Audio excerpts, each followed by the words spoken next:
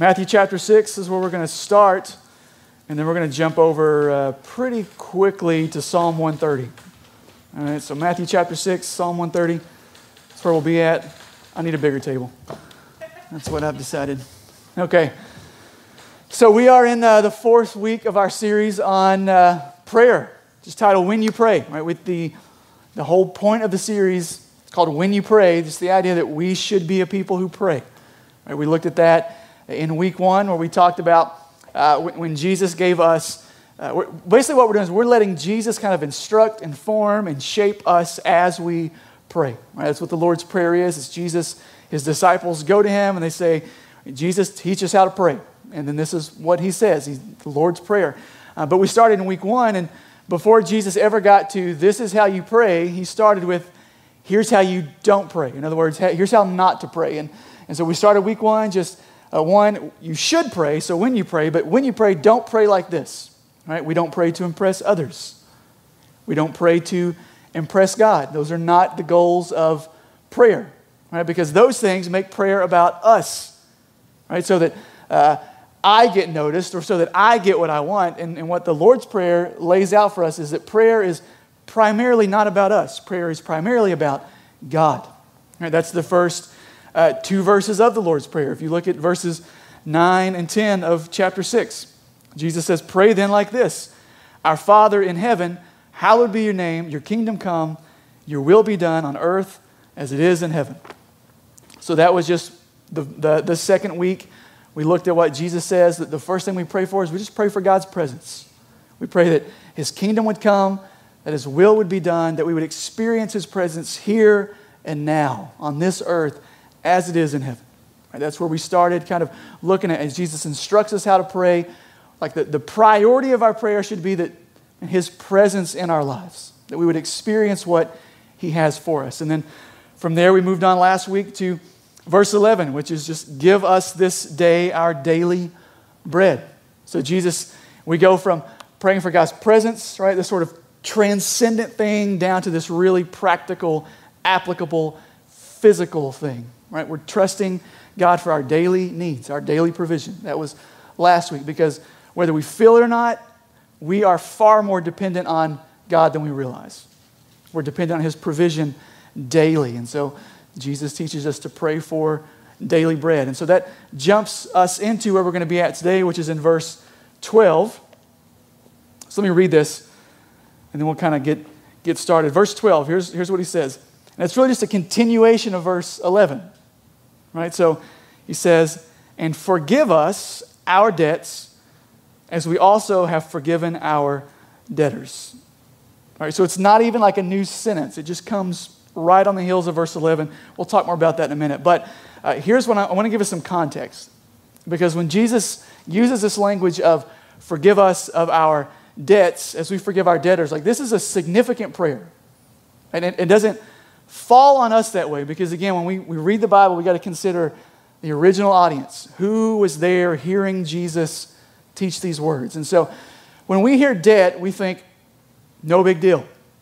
We all have debt, right? We have house payments, right? We've got mortgages, we've got car payments, we've got credit card debt, we've got student loans, right? We all, like, debt is just something we're just kind of familiar with. I'm not even saying that's a good thing and it's a right thing, but it's just kind of what we know, because it's just what we know. So when we hear the word debt, we don't think that big of a deal, right? You even expand that out. Our country is in like roughly $30 trillion of national debt. I'm not that interested in political stuff. I don't even know what that means. Like, who are we indebted to? Are we paying that back at some point? How do you follow Dave Ramsey's plan to pay back $30 trillion of debt? I don't know. Okay, but my point is just that, like, debt, it just surrounds us, and so because of that, like, we don't really get the fullness of what's being said here. But to the first century audience, the word debt, or to be a debtor, was significant. Because in the first century, like, debt wasn't just something that you lived with as part of daily life. It was like, you could be thrown in jail for your debts. Like, if you owed somebody money and you didn't pay on it, like, you could go to prison, incarcerated for your debt. And so this idea of asking God to forgive us of our debts is a significant prayer. Right? It's to be freed or released almost. Right? It was no small thing to be forgiven a debt. And then on the flip side of that, where Jesus says, and as we forgive our debtors, it's no small thing to forgive someone of debt as a first century believer. Because again, debt was a big deal. Right? And so with that in mind, here's kind of the principle for Matthew chapter 6, verse 12. I'm going to give you the principle, and then we're going to work through a little bit of a process, right? The principle is this: forgiven people, forgive people. That's not for me. I'm pretty sure I read that somewhere along the way. Most of you guys have probably heard that before. Not a new principle for most of us. Forgiven people, forgive people. So that's the principle of Matthew chapter 6, verse 12. Right? That as we are forgiven of our debts, we're forgiven people, we should also forgive our debtors. We should be forgiving people. Okay? But then there's a process that kind of goes through, and I think a helpful sort of framework for that is Psalm 130. And so that's where we're going to go to this morning. If you have your Bibles, we'll kind of walk through it a few verses at a time. Psalm 130, here's where it starts. We're going to start in the first 3 verses. All right? So we talk about forgiving people, forgive people. The first step in that process is to confess your need for forgiveness. All right, look at verses 1 through 3. The psalmist writes, "Out of the depths I cry to you, O Lord.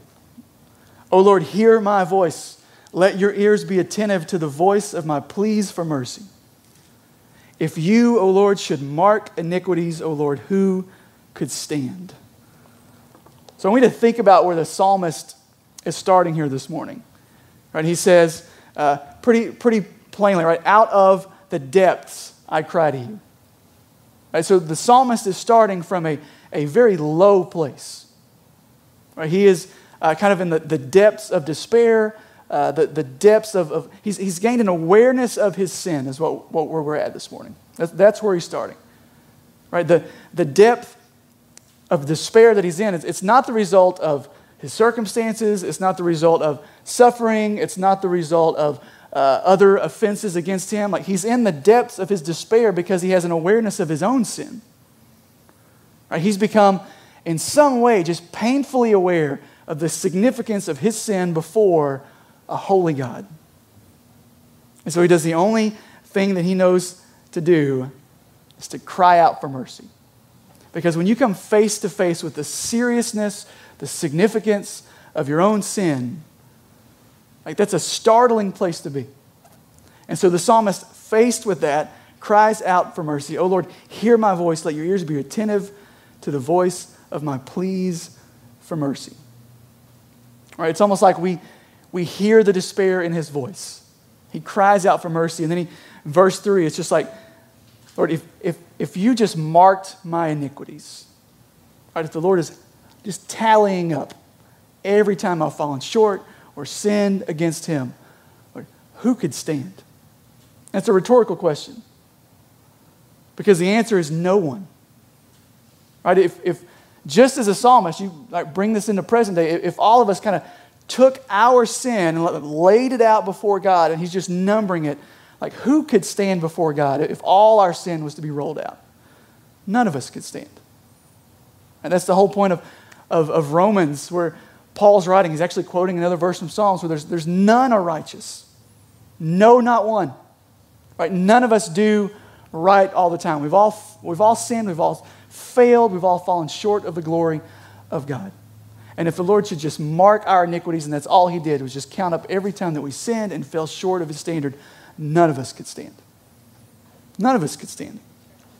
And so, to link this back into Matthew 6, verse 12, I told you, if you look back at that verse, right, verses 11 and 12 from Matthew chapter 6, there's not even a break in the sentence. So verse 11 was, "Give us this day our daily bread," which is, we need daily provision. We are dependent on God to sustain us day to day by what he gives us. Comma, "and forgive us our debts." Which is basically to say that just as we need God's daily provision for our physical needs, we need God's daily forgiveness and grace and mercy for our spiritual needs. Right? That verses 11 and 12 of the Lord's Prayer are prayers of dependence. And we're dependent not only on His physical provision, we're dependent on His spiritual provision. Right? And we miss this, though, sometimes because we live in a culture in which we are sort of desensitized to sin. Right? And just to be, I don't think that's necessarily anything new. My card's on the table. I don't think, I'm not one of those people that think that the world now is worse than it's ever been, because I've read the Bible. And there's some really terrible, grotesque things that happen in the Bible. It's messy and ugly and grimy. So it's when the author of Ecclesiastes said there's nothing new under the sun, I don't believe the depravity of humanity is any worse now than it's ever been. I mean, if you read through, you just start reading from the beginning. You get to Genesis 3, sin comes in, breaks everything. We only get 3 more chapters, Genesis 6, before God's like, you know what? Reset. Right? It only took 3 chapters before the world got so corrupt and wicked that God was like, okay, we need to do something about this. So I think, because of the fallen nature of man, the world has always been sinful, but I do think because of the rise of technology, because of the advent of 24-hour news, because of social media, because of how connected we are, like when something happens on the other side of the world, you know about it in 13 seconds. Because of that, I don't think the world is more sinful than it's ever been. I do think that we are more aware of it. And it's pushed and even celebrated more than ever before. And because of that, we've become desensitized to the seriousness of sin. Right? It seems like something that's, when we see it on TV, let's just give a real life example. To look on the news and see that someone has blown themselves up to murder dozens and dozens and dozens of people.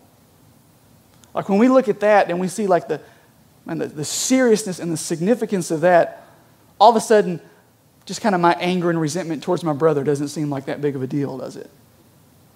I mean, I have many people that I don't like. I may have people that I can't stand. I may have people that I don't want to look at or be in the same room with, but I would never blow myself up to kill them, right? So my sin's not that big of a deal. And yet, in the same sermon, Jesus says, if you're just angry or hold resentment against your brother, you're essentially guilty of murder.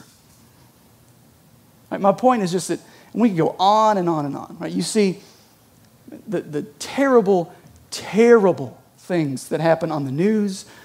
You see them posted on social media. And the more that we take that stuff in, the less serious we think that our own sin is, because it doesn't compare to what we see there. Right? The domestic abuse arrest that's on the front page of the paper, well, all of a sudden me snapping at my wife just doesn't seem like that big of a deal. And we go on and on and on, because we live in a culture that promotes and celebrates sin, and it's always right in front of us. We're just desensitized to it. And what that does is we don't feel our desperation for God's grace and mercy and forgiveness the way that we should. Just as we live like I said last week, we live in a world where we don't feel our need for God's daily provision in the way that we always should. We don't feel our need for God's grace and kindness and forgiveness in ways that we always should. And so, here's the deal. Until we come face to face, like the psalmist, with how significant our sin is, until we face that, the ugliness of it and the seriousness of it, we will never pray, forgive us of our debts. Until we realize that we are debtors, we won't pray, forgive us of our debts.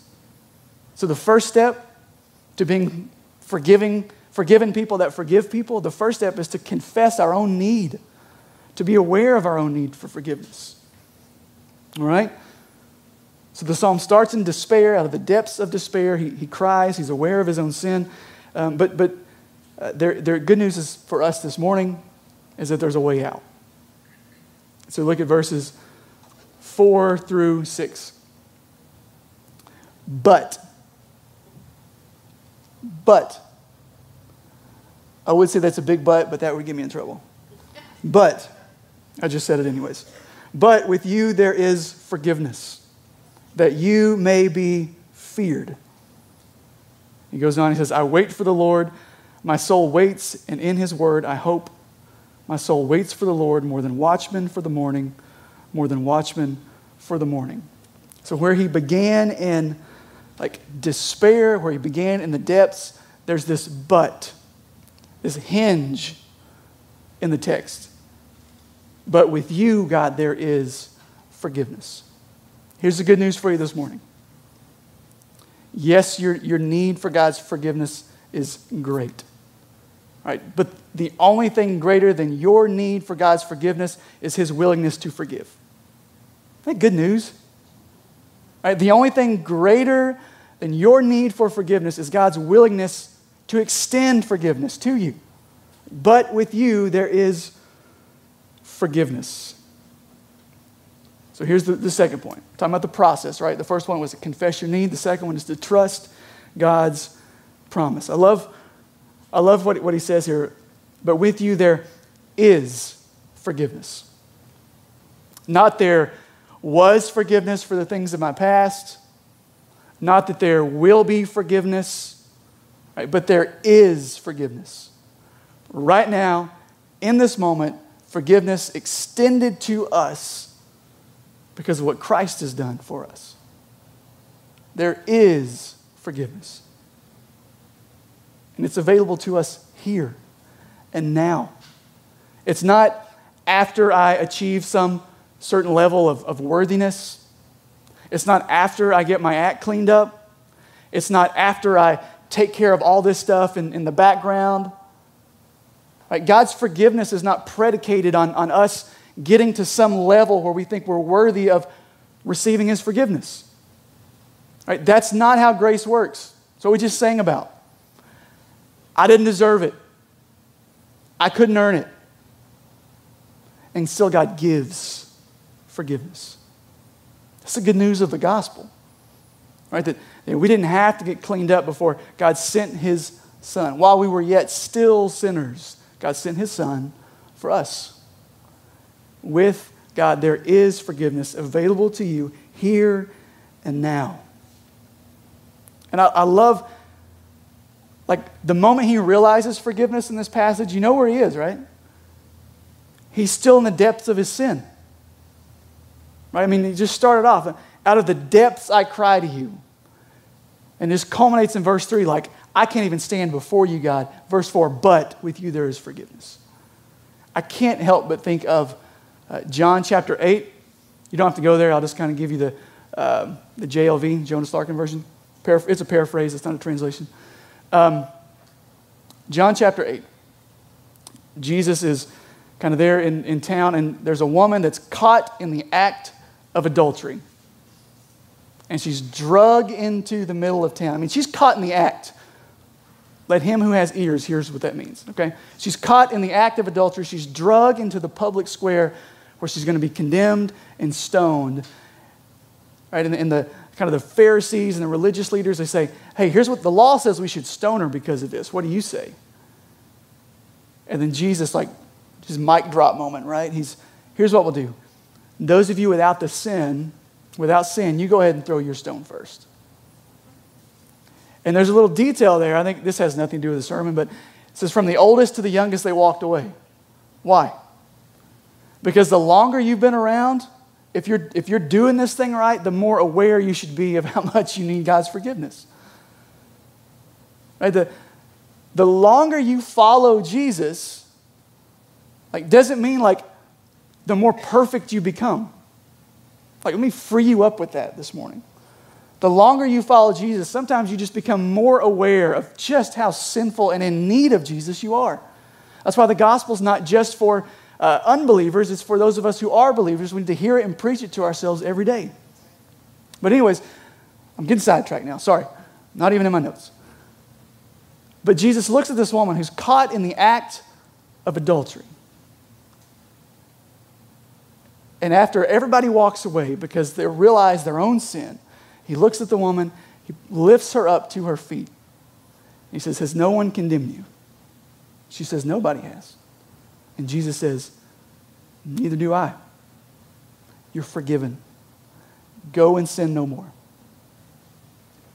And the reason I bring that up is the psalmist was in the depths of his sin, and that's where he experienced God's forgiveness. The woman caught in adultery was caught in the act, and that's where she received God's forgiveness.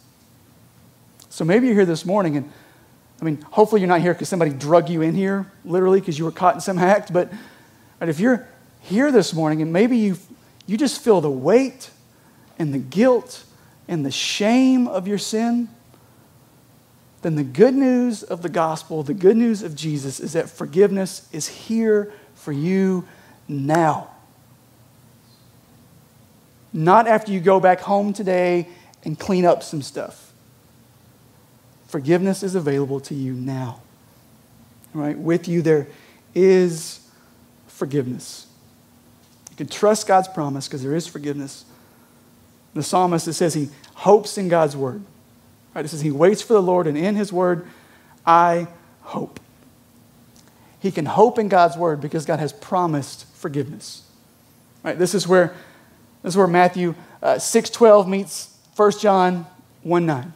Right, so Matthew 6:12 is forgive us our debts.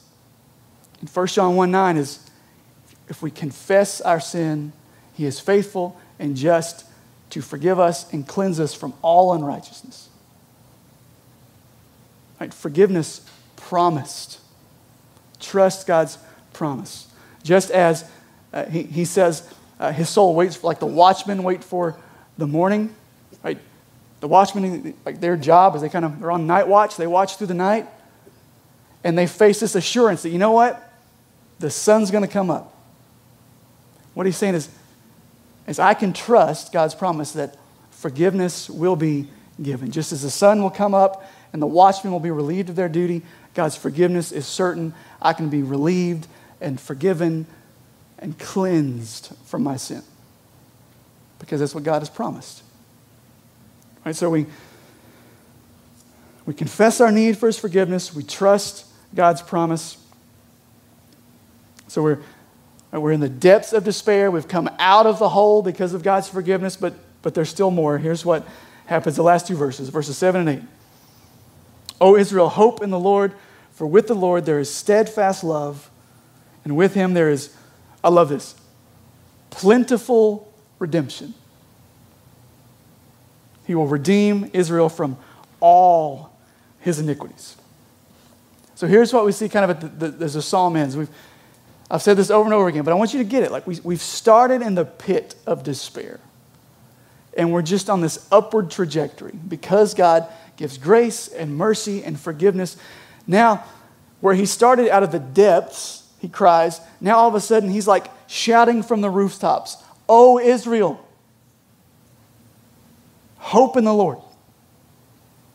Because what he has experienced personally, he wants other people to experience as well. What he knows himself, he's experienced and received God's forgiveness in the depths of his sin. And now he's proclaiming God's forgiveness to others. O Israel, hope in the Lord. Because with him there is plentiful redemption. Right? His grace is sufficient. His mercy is new every morning. God doesn't run out of forgiveness.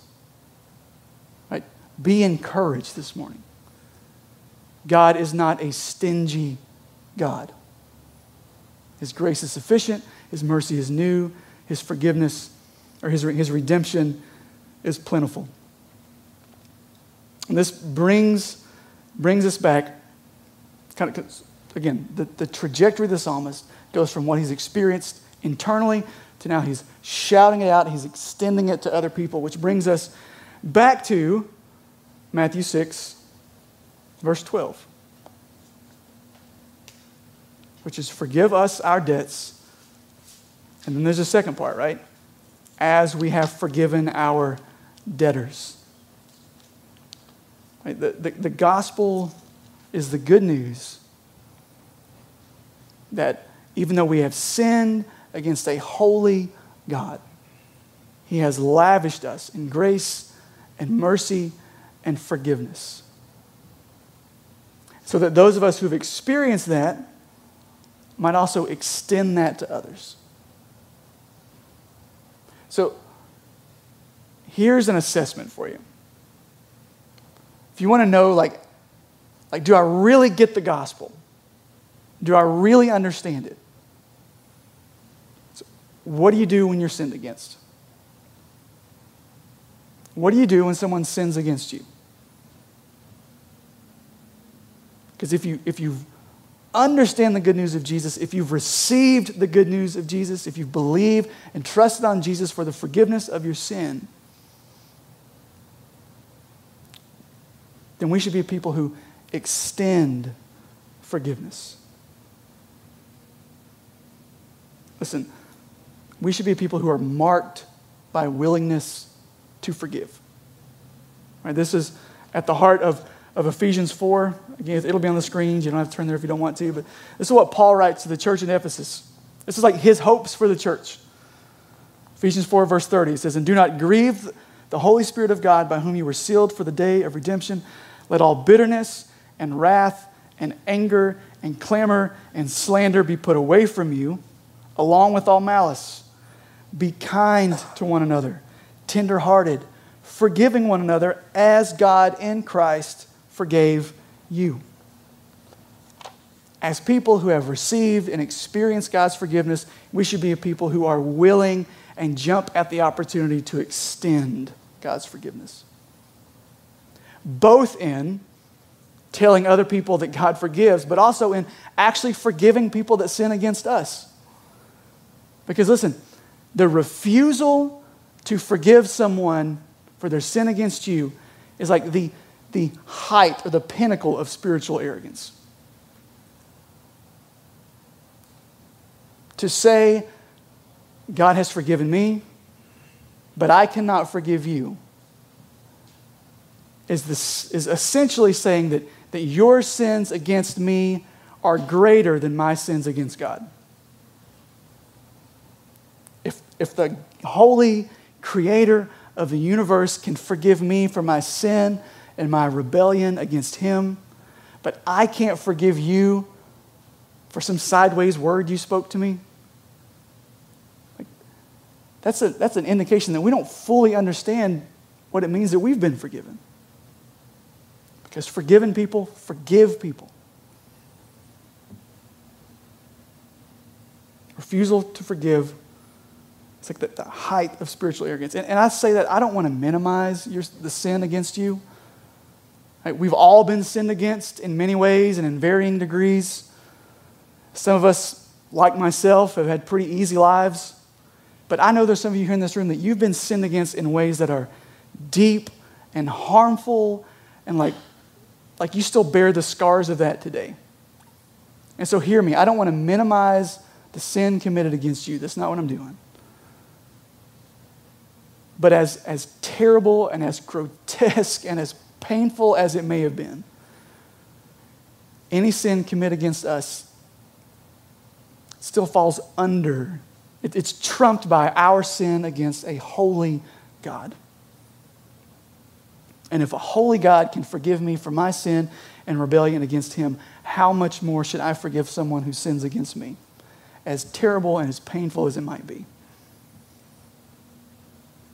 So, here's where we're going to kind of conclude this morning. I got 2 questions for you to kind of take with you this week, to kind of prompt you to respond as the Lord would have you to respond. Right? Maybe you respond here this morning. Maybe as you go through your week and you think and dwell and meditate on these, maybe it prompts you then. But here's 2 questions, all right? First one is this. Where do you need to experience God's forgiveness? Where do you need to experience God's forgiveness? Where have you sinned and rebelled against a holy God? Where have you fallen short of His standard for your life? Where have you failed to live up to what He's called you to? We all have. We all have. Where do you need to confess that to the Lord Because like we said earlier, 1 John 1:9, right? If we confess our sins, he is faithful and just to forgive us, it's promised, and to cleanse us from all unrighteousness. So we need to confess. And I want to even put some parameters around that word confess. When we confess, we're not telling God we're not telling him anything he doesn't know. Right? God knows where we've fallen short. He knows where we've sinned. He knows where we failed to live up to his standard. And it's not even just actions. He knows the things that we think. He is omniscient, all-knowing, omnipresent, just everywhere, all the time. He knows what we do, what we say, what we think. He knows the desires of our hearts. So when we confess our sin to him, we're not telling him something he doesn't already know. The word confess basically just means to agree with. So when I confess my sin to God, here's what I'm saying. I acknowledge that I am a debtor.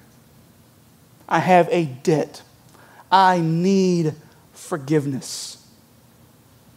That's what you're doing when you confess your sin to God. You're saying, God, this is sin. I acknowledge it as sin. I acknowledge my need for forgiveness. So where do you need to experience God's forgiveness? Where do you need to experience his grace and his mercy? Because he's promised forgiveness.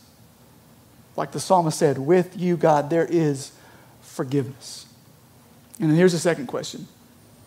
So that's kind of a more horizontal, right? Where you need to experience God's forgiveness. But think of this. That's vertical. That's not horizontal. All right? Now we're going horizontal.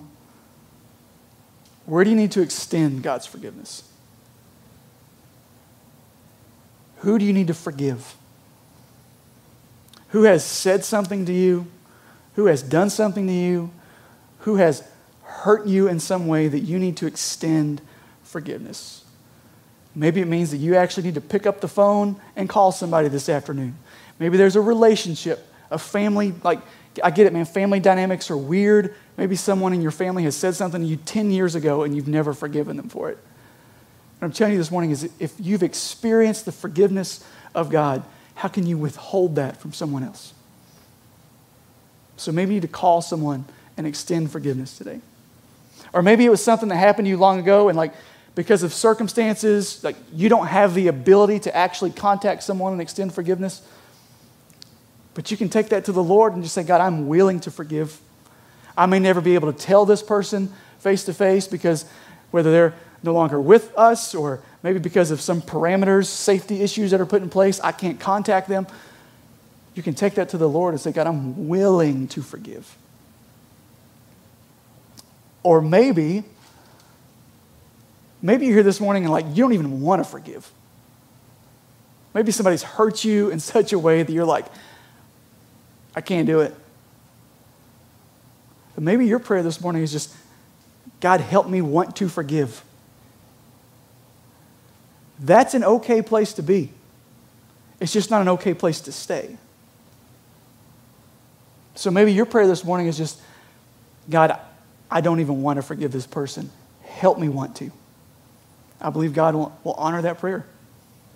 And you continue to pray it, I believe he'll change your heart, that you would want to extend forgiveness. So where do you need to experience God's forgiveness? Where do you need to extend God's forgiveness? And I just want to end with the verse we started with this morning. From Romans chapter 15. May the God of endurance and encouragement grant you to live in such harmony, forgiveness, grace with one another, in accordance with Christ Jesus, that together you may with one voice glorify God and Father of our Lord Jesus Christ.